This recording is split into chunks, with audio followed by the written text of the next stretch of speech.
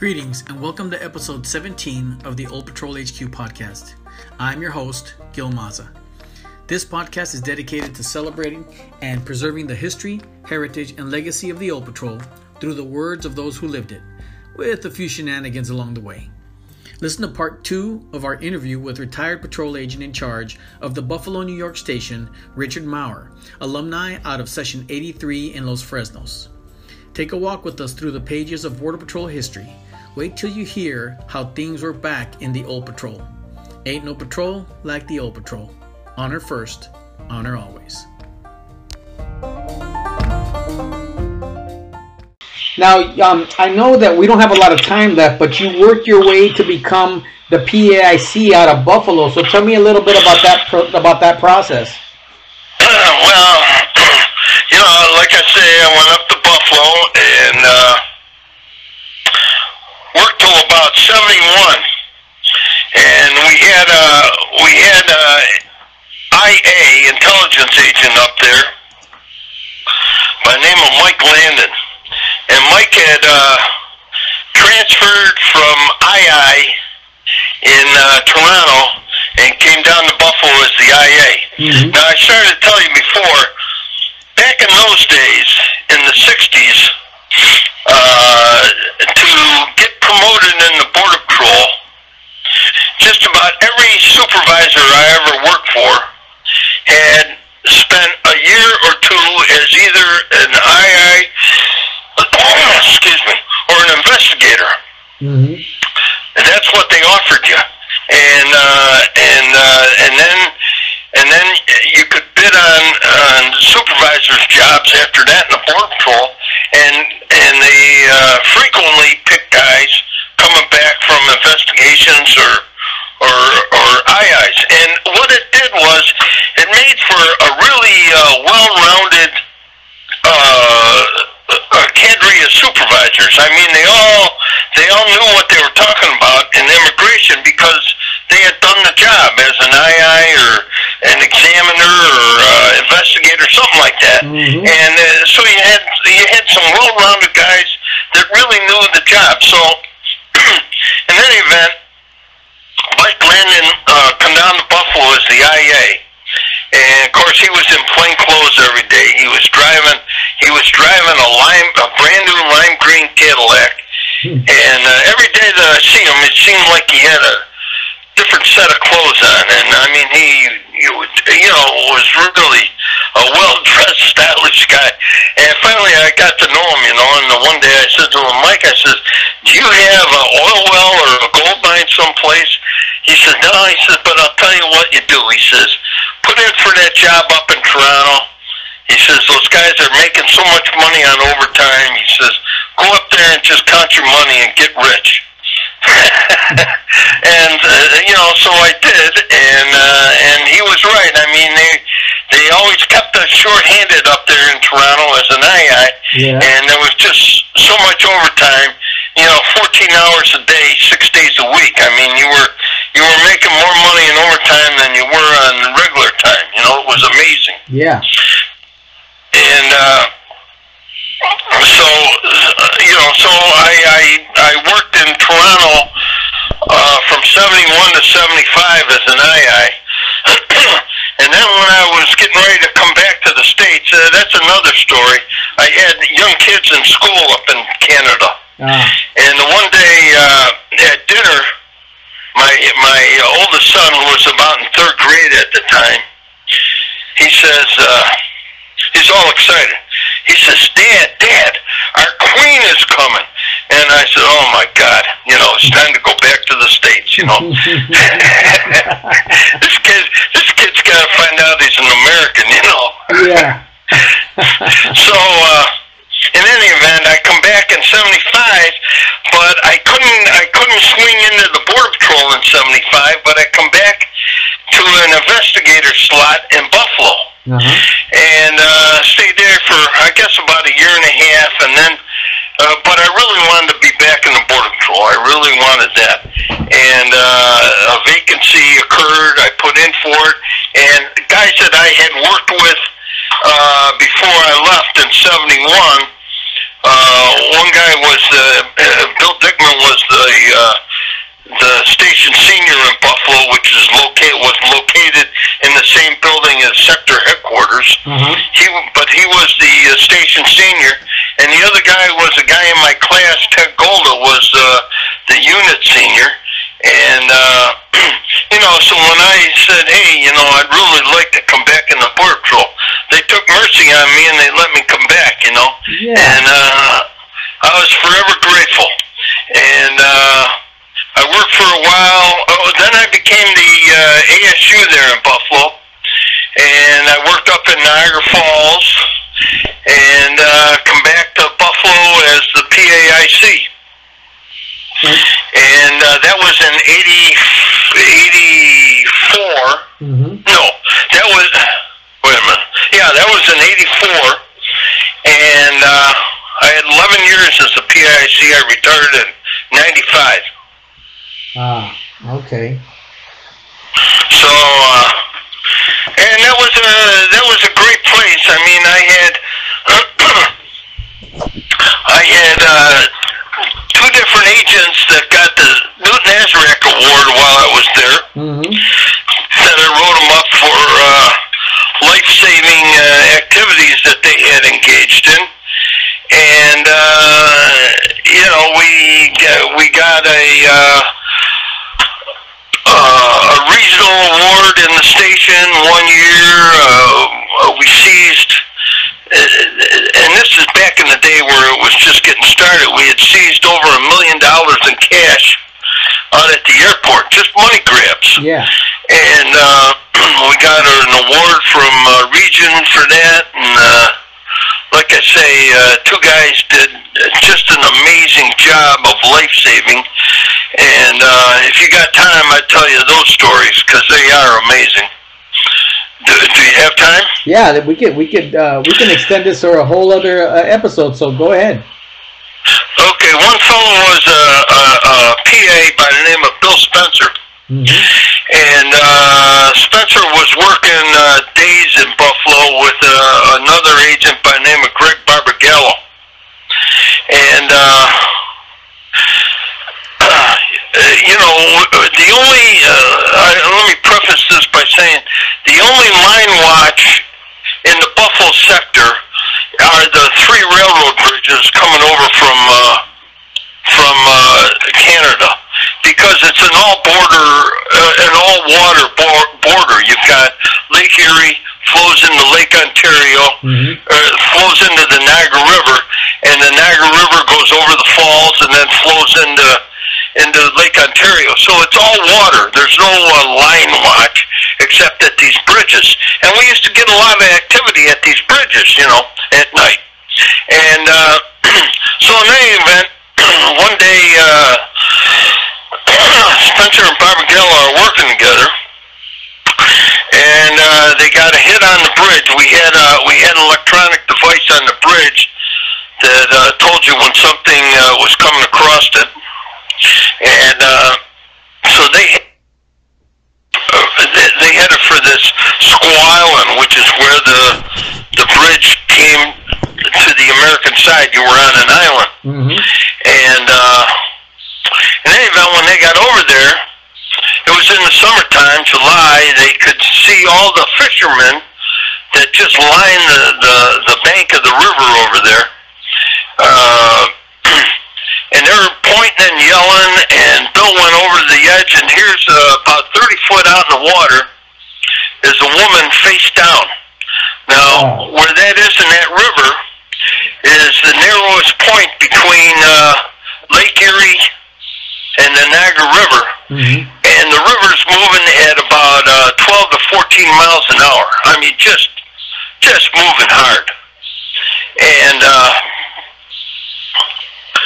she's face down in the water, so he jumps in the car and he races downriver to get well ahead of her, and kicks off his boots and his gun belt, and it was about a 15-foot dive down to the water from the wall that goes along there. And he dived into the water and swam out and met her, got her head up out of the water and pulled her back to shore. But there's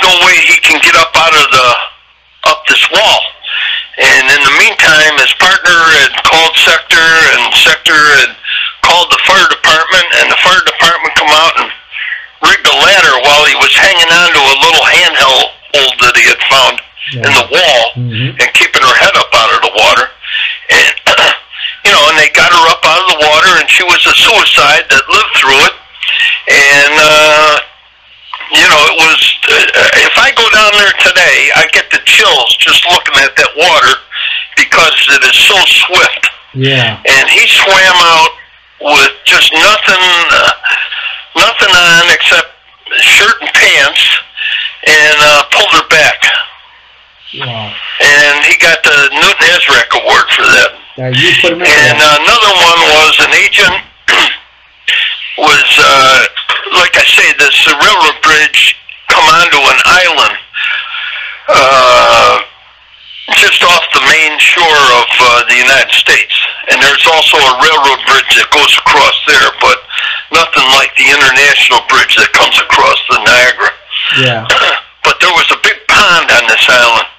And this happened in January, and the pond was frozen solid, and it was about 10 degrees, and the wind was blowing, and they get some, I think they were Brazilians, come across the railroad bridge, and him and his partner were chasing them around on the island, trying to catch them, and this one Brazilian ran out on the ice to go back to the bridge and try to get back to Canada. And about 20 foot out from shore, boom, he goes through the ice. Oh, man. And he's struggling. And this agent, Al Marshall, he went out on the ice. Of course, he broke through too. Yeah. And he grabbed the guy and pulled him back to shore.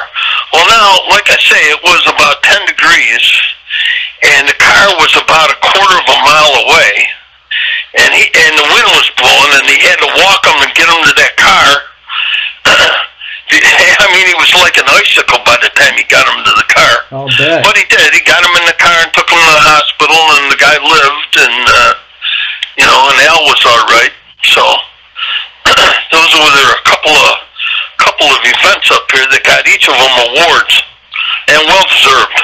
Yeah, and you as their PAIC, you're the one that put him in for him, right? I wrote him up. Yeah. That's great.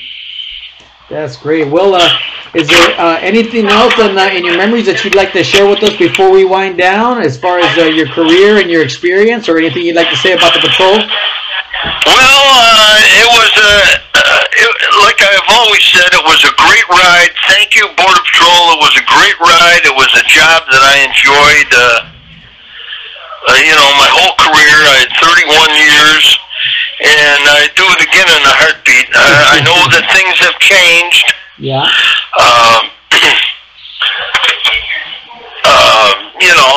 I know that they're not doing the same kind of work that we did back then, and there was always a lot of details. I mean, we were always, out to California, down to Puerto Rico, Florida, Texas. I mean, there was a lot of detail work to be done, and I was sworn in as a marshal a couple of times, one for Nixon's inauguration down in Washington, and stuff like that. Yeah. California, San Diego on detail back in '77, and when we were catching 1,000 a shift. Yeah. There. Well, from going from class 83, session 83, I was in class 313. Wow. And right now, the academy, I think, is up to 1,157. Oh, that's amazing. Yeah. That's amazing. Well, like I say, when I started, I think there were 1,600 agents in the whole country. Mm-hmm. And now there's, 20,000 or so?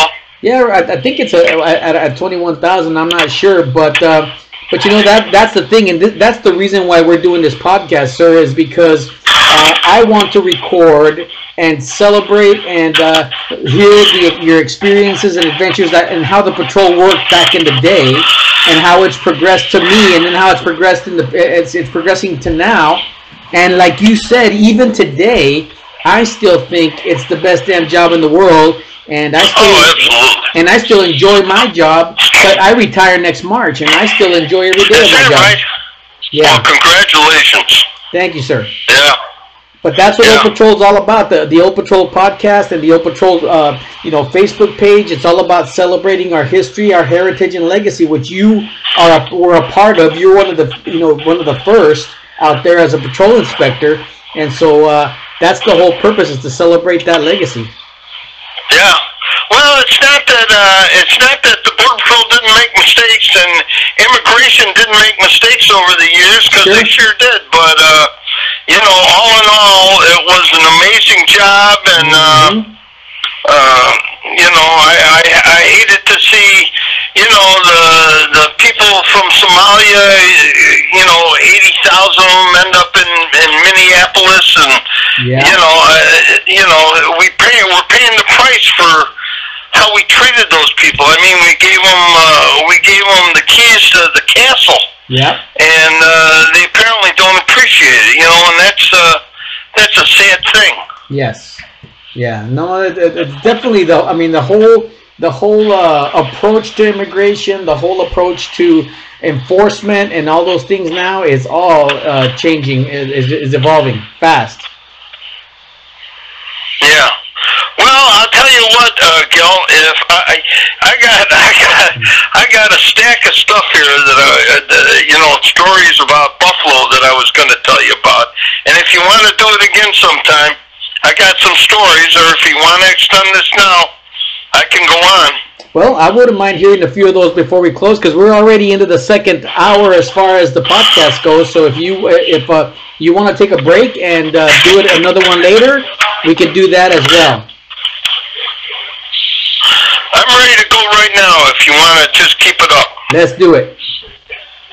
All right. Well, like I say, back around the 90s, early 90s, we were getting an influx of these all kinds of aliens, but mostly Somalians coming in over these railroad bridges from Canada. Mm-hmm. And I remember one night, again, it was January or February night, about 20 degrees and the wind's blowing, and we got a group of 20 coming across that railroad bridge. And the railroad bridge, it's a bridge that dates back to the Civil War. It's a big old iron frame bridge, and with no sides on it, and just one set of tracks down the middle. And it's owned, I think it's owned by Canadian National Railways. But in any event, from the Fort Erie, Canada side of the bridge, here they would come across this bridge. And the one night, in the middle of the night, we got this group, and they had about 5 little kids with them, and the adults were all carrying 2 big pieces of luggage and guiding them, trying to keep them away from the sides. And in any event, when they come off the bridge on our side, we grabbed them all and got them back to the office and to do the processing. And I think that back at that time, I don't think Canada was taking them back. We couldn't just VR them. And I think they were giving them run letters and letting them go to, there were several churches that were running refugee centers in Buffalo area.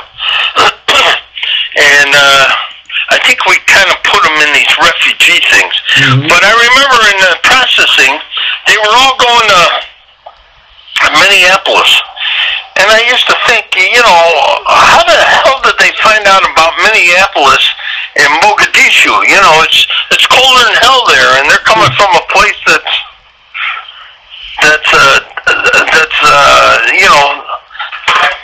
on the equator. It's so hot. Yeah. But in any event, and then when you started to read that these guys were leaving Minneapolis and going back over there to fight for ISIS, I always thought, what a shame. We made some mistakes in our enforcement practices back then, and what a pity that is, you know. Yeah. You know, so, but we used to get ocean vessels coming into the Port of Buffalo here, and I remember one that we got was a Russian ship, and when the ships come into port, well, the first people that would get on it would be IIs, and they would inspect the crew. And then if there was somebody that had to be detained on board, they'd notify us, and it was up to the Border Patrol to get on board. We'd take a picture of the guy, and then once a shift, once every 8 hours, you had to get on board and physically look at the guy. I mean, whether he was sleeping in his quarters or what have you, you get the first mate to take you down, and you'd roll him over and hold the picture next to him and make sure the guy was still on board. And then,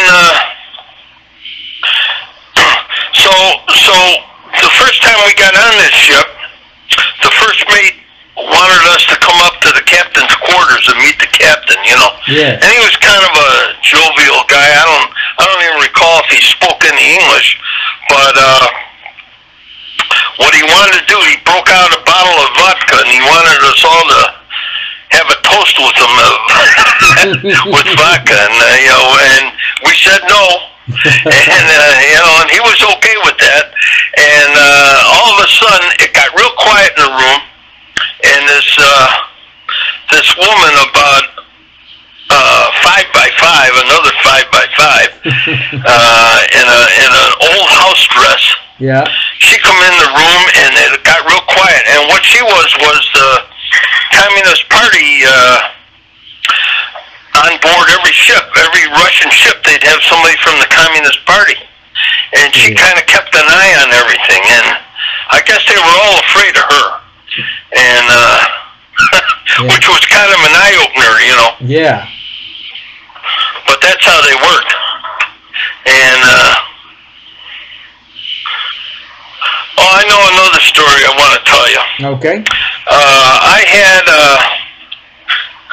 you know, we used to check a lot of orchards. There's a lot of apple orchards and fruit orchards, cherries, peaches. There's all kinds of agriculture going on in this area. And, of course, it draws a lot of Jamaicans and Mexicans for apple harvest and tomato harvest and cabbage and what have you. And we used to check those crews and do pretty good with them. And but one time,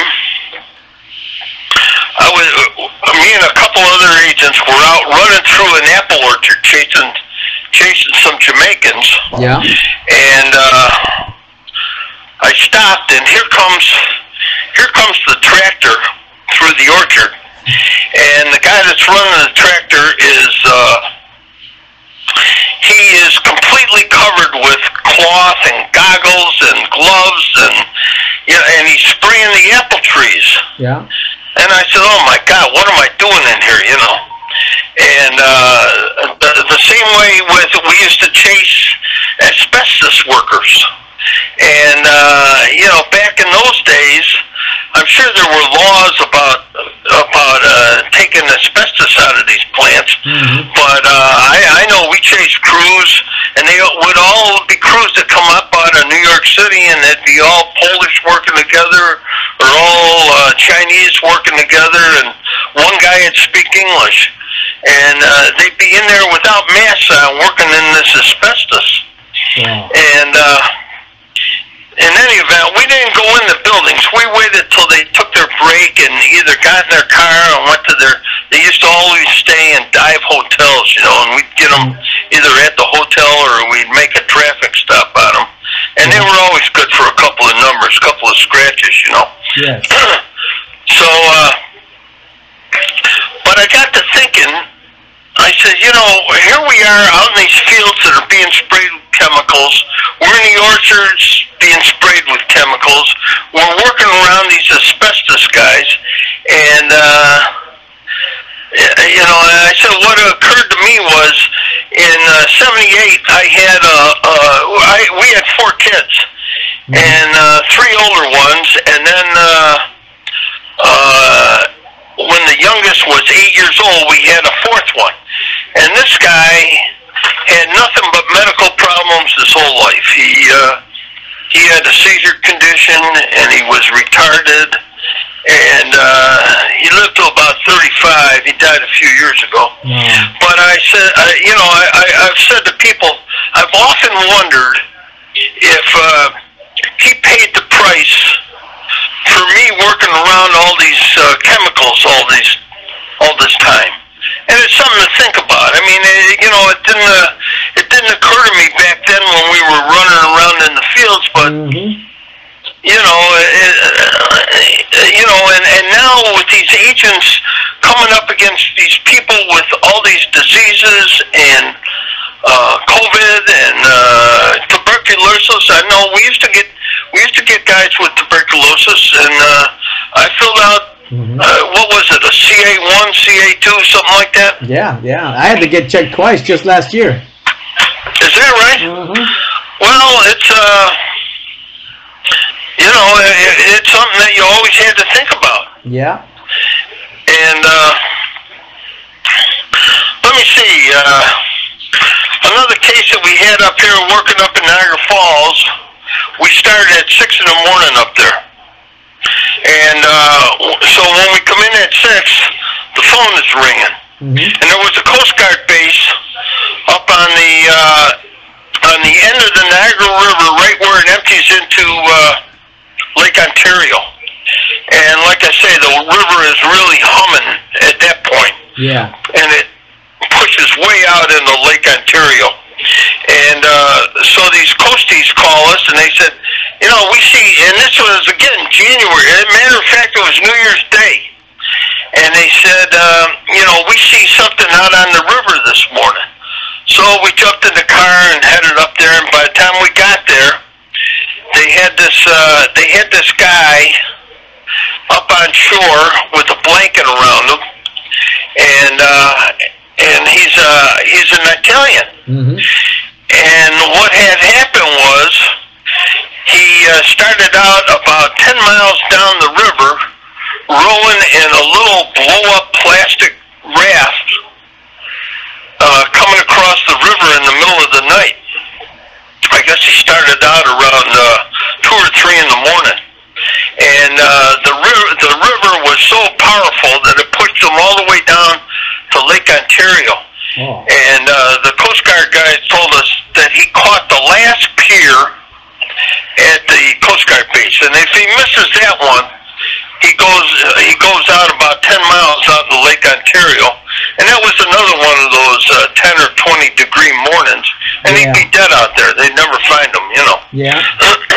But he caught the last pier at the Coast Guard base, and they went out and pulled him up out of the water, you know. So, in any event, what it was then we went up on the River Road. One of us went up on River Road, and pretty soon here comes this car. There's nothing moving on New Year's morning, and here comes a car with New Jersey plates on it. So they do a stop on the car and make them open the back, and there's 2 pieces of luggage in the back, and it's this guy's luggage that we got at the Coast Guard base come across the river. And what he was he was a mafia guy that they were bringing in to work down in New Jersey, and they'd schedule him to do a hit. No kidding. And then they'd run him back up to Canada and fly him back to Italy. And he was coming in, you know, just to do a hit on somebody and get out of town real quick. Yeah. And, you know, they called it Pizza Express. That's what. Wow. Yeah, they'd have him working in a pizza parlor someplace in New Jersey until they needed him, and then he was the gun. He went out and did whatever job the mob needed. It's just amazing to me, like, all these different sectors and different areas, how different the work can be from one agent to another, from one station to another. Oh, yeah. Well, when I used to get guys transfer up here from the southern border, it took about 6 months to kind of break them into the fact that you're not going to catch people that are Hispanic. You're going to catch every other nationality in the world. I mean, there's going to be some Hispanics, Brazilians, or Mexicans, or but for the most part, you're going to catch people from Africa. You're going to catch people from every other country in the world. Yeah. And I know the last year that I worked at 95, that railroad bridge coming over from Fort Erie, that year we caught 125 people coming off of that bridge, and it represented like 26 different countries. Oh, wow. Yeah. So, we had a cadre of interpreters that we could call on, and stuff like that. Mm-hmm. And but it was really an interesting job. And when you were up in Niagara Falls, I mean, you could go down to the falls. I mean, the falls gets 10,000 visitors a day or more. They come from all over the country to see the falls.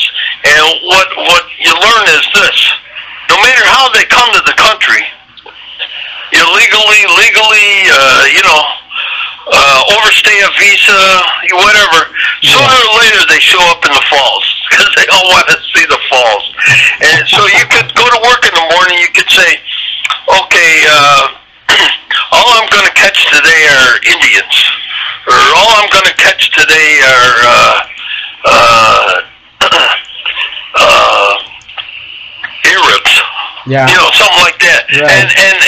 And there were so many of them down there that you could kind of specialize for the day, So. No kidding. So the work was really interesting and varied, Yeah. So one time I'm working with a fella whose his son was in the Border Patrol out in Temecula, Steve Golda. Well, I knew his father, Ted Golda. Oh, yeah. We were in the same class, and we were working together here in Buffalo. And so one time, Ted and I went down to Erie, Pennsylvania, which was kind of the end of our area. And Erie's a pretty good-sized town, And we did city patrol work in plain clothes down there. Mm-hmm. So then we checked restaurants and we checked whatever kind of jobs we could find down there. And one day we went into a restaurant to check the help, and we were sitting there drinking a cup of coffee, looking at everybody. And here's two guys at the counter drinking coffee, and they're speaking Greek. Oh, yeah. I said, wow, So we follow them out and brace them out on the sidewalk, and the one guy pulls out a green card, and he's okay. And the other guy says, well, I have the same thing in English. And he says, but it's back at my room. So we tell him, you got to get in the car. Oh, sure, I'll get in the car. I'll show it to you. Sure, no problem, So we get him in the car, and we take him into Erie. And on Main Street, which is State Street in Erie, there's a big construction project going on both sides. They're putting in new sewers, and they got the whole street ripped up.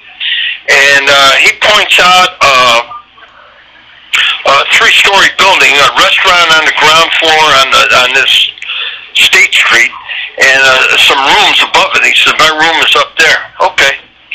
So we get him out of the car, and just then the traffic, somebody is laying on the horn beeping. And when Ted and I look, this guy takes off. He rabbits.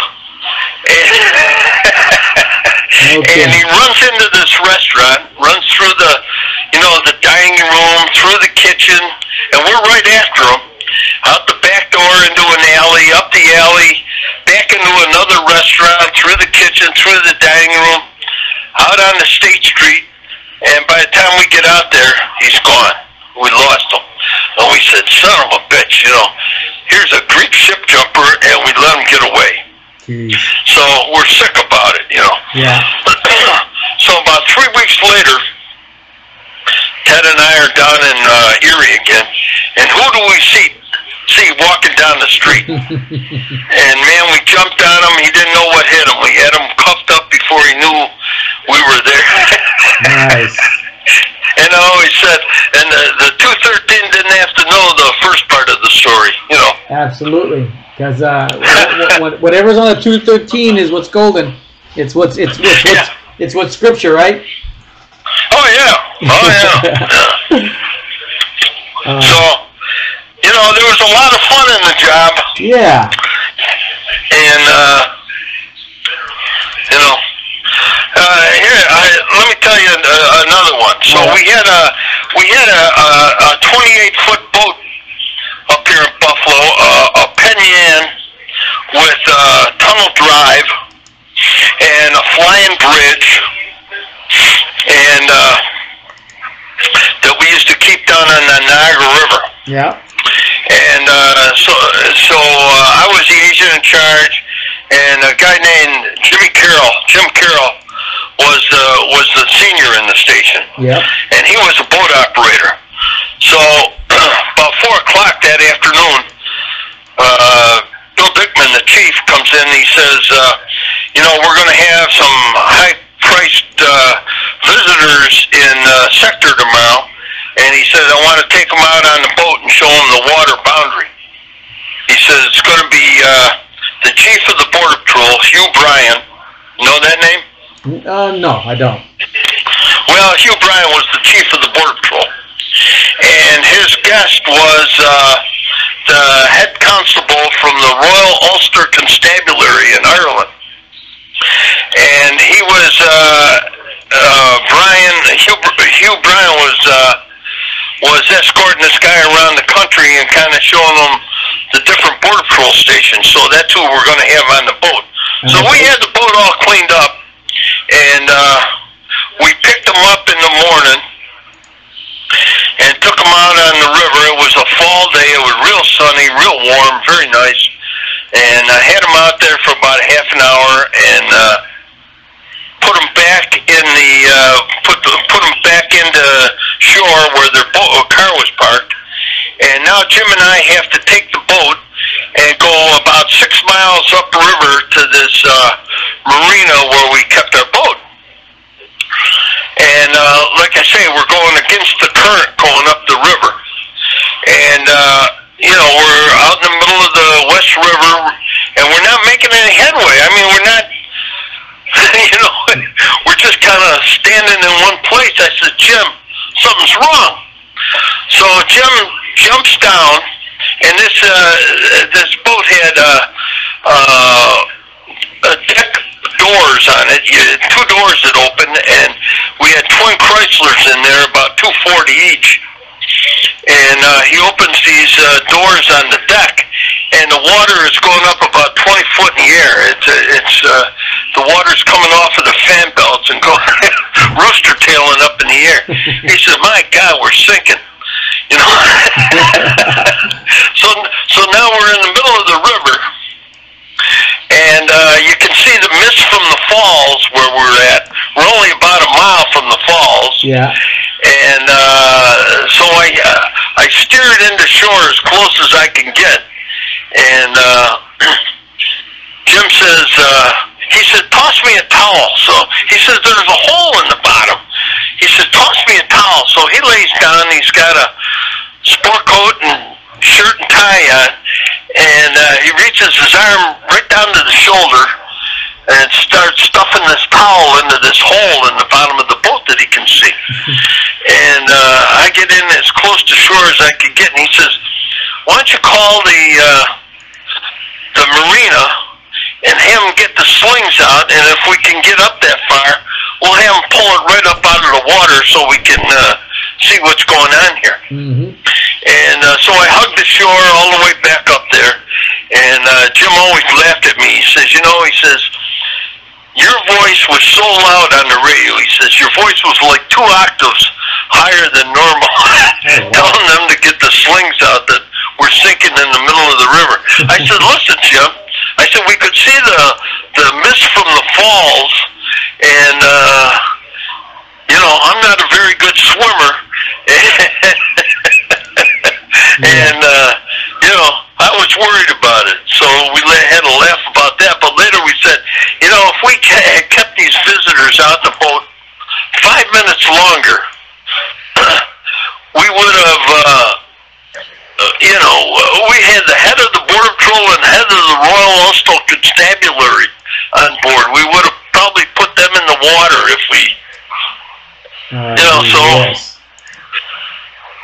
Those things happen, Yeah. Well, sir, I really appreciate your time telling us all those great stories out of Buffalo, and you ended up retiring as a PAIC out of there in 1995. You said, and again, just appreciate you sharing all that enthusiasm and telling your storytelling. It's going to be great for us, all of us, to listen to. Okay, I hope somebody gets some use out of those stories, and and gets to see what the old patrol was like. Absolutely, and I know that I'm going to contact Steve Golda and tell them that about you working with his dad there out of class. He was one of your classmates out of class 83. Oh yeah, he knows that. I knew. Now, do you know Steve? Yeah, I've never talked to him personally, but I know of him. Oh yeah, well, he was just a young kid, 10 years old when I was working with his father here in Buffalo, and actually we lived on the same little neighborhood. We lived in the same little neighborhood, and I knew Steve his whole life. Oh, okay.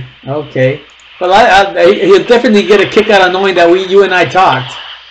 Yeah. Okay. I'm glad you're going to do that. That's good.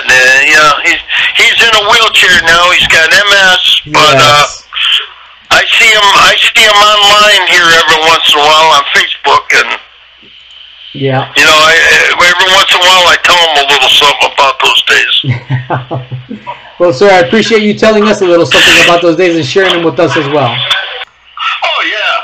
Good. Oh yeah. I could talk to you for 3 or 4 hours, probably. Well, we may come back around again too. I'm trying to get as many people on here as I can. So we may get back around to you now. If you have another set of stories you want to tell us. I got a stack of them. I'll like I say, I write these recuerdos, and I send them into the Borderline has printed several of them. Yes. And I also Kermit Libel puts them on the Forbo Recuerdos site. And I probably have about 50 of them on there. I'll take a good look at those one of these days then. Yeah. I'm thinking about seeing if I got enough here to put together a little book. I think you should. You definitely. If I can encourage you to do that, I think you should. I think that would be a great idea. Yeah, I know a guy that's in the business, and like I say, I was going to show him my notes here and see if he thinks if I have enough to be entertaining. Well, I certainly think you do. So if he won't do it, you come back and you come back and check in with me. Okay, very good. Nice talking to you. Are we done? Yeah, we're done, sir. Thank you so much. Okay, take care. Take care. Goodbye.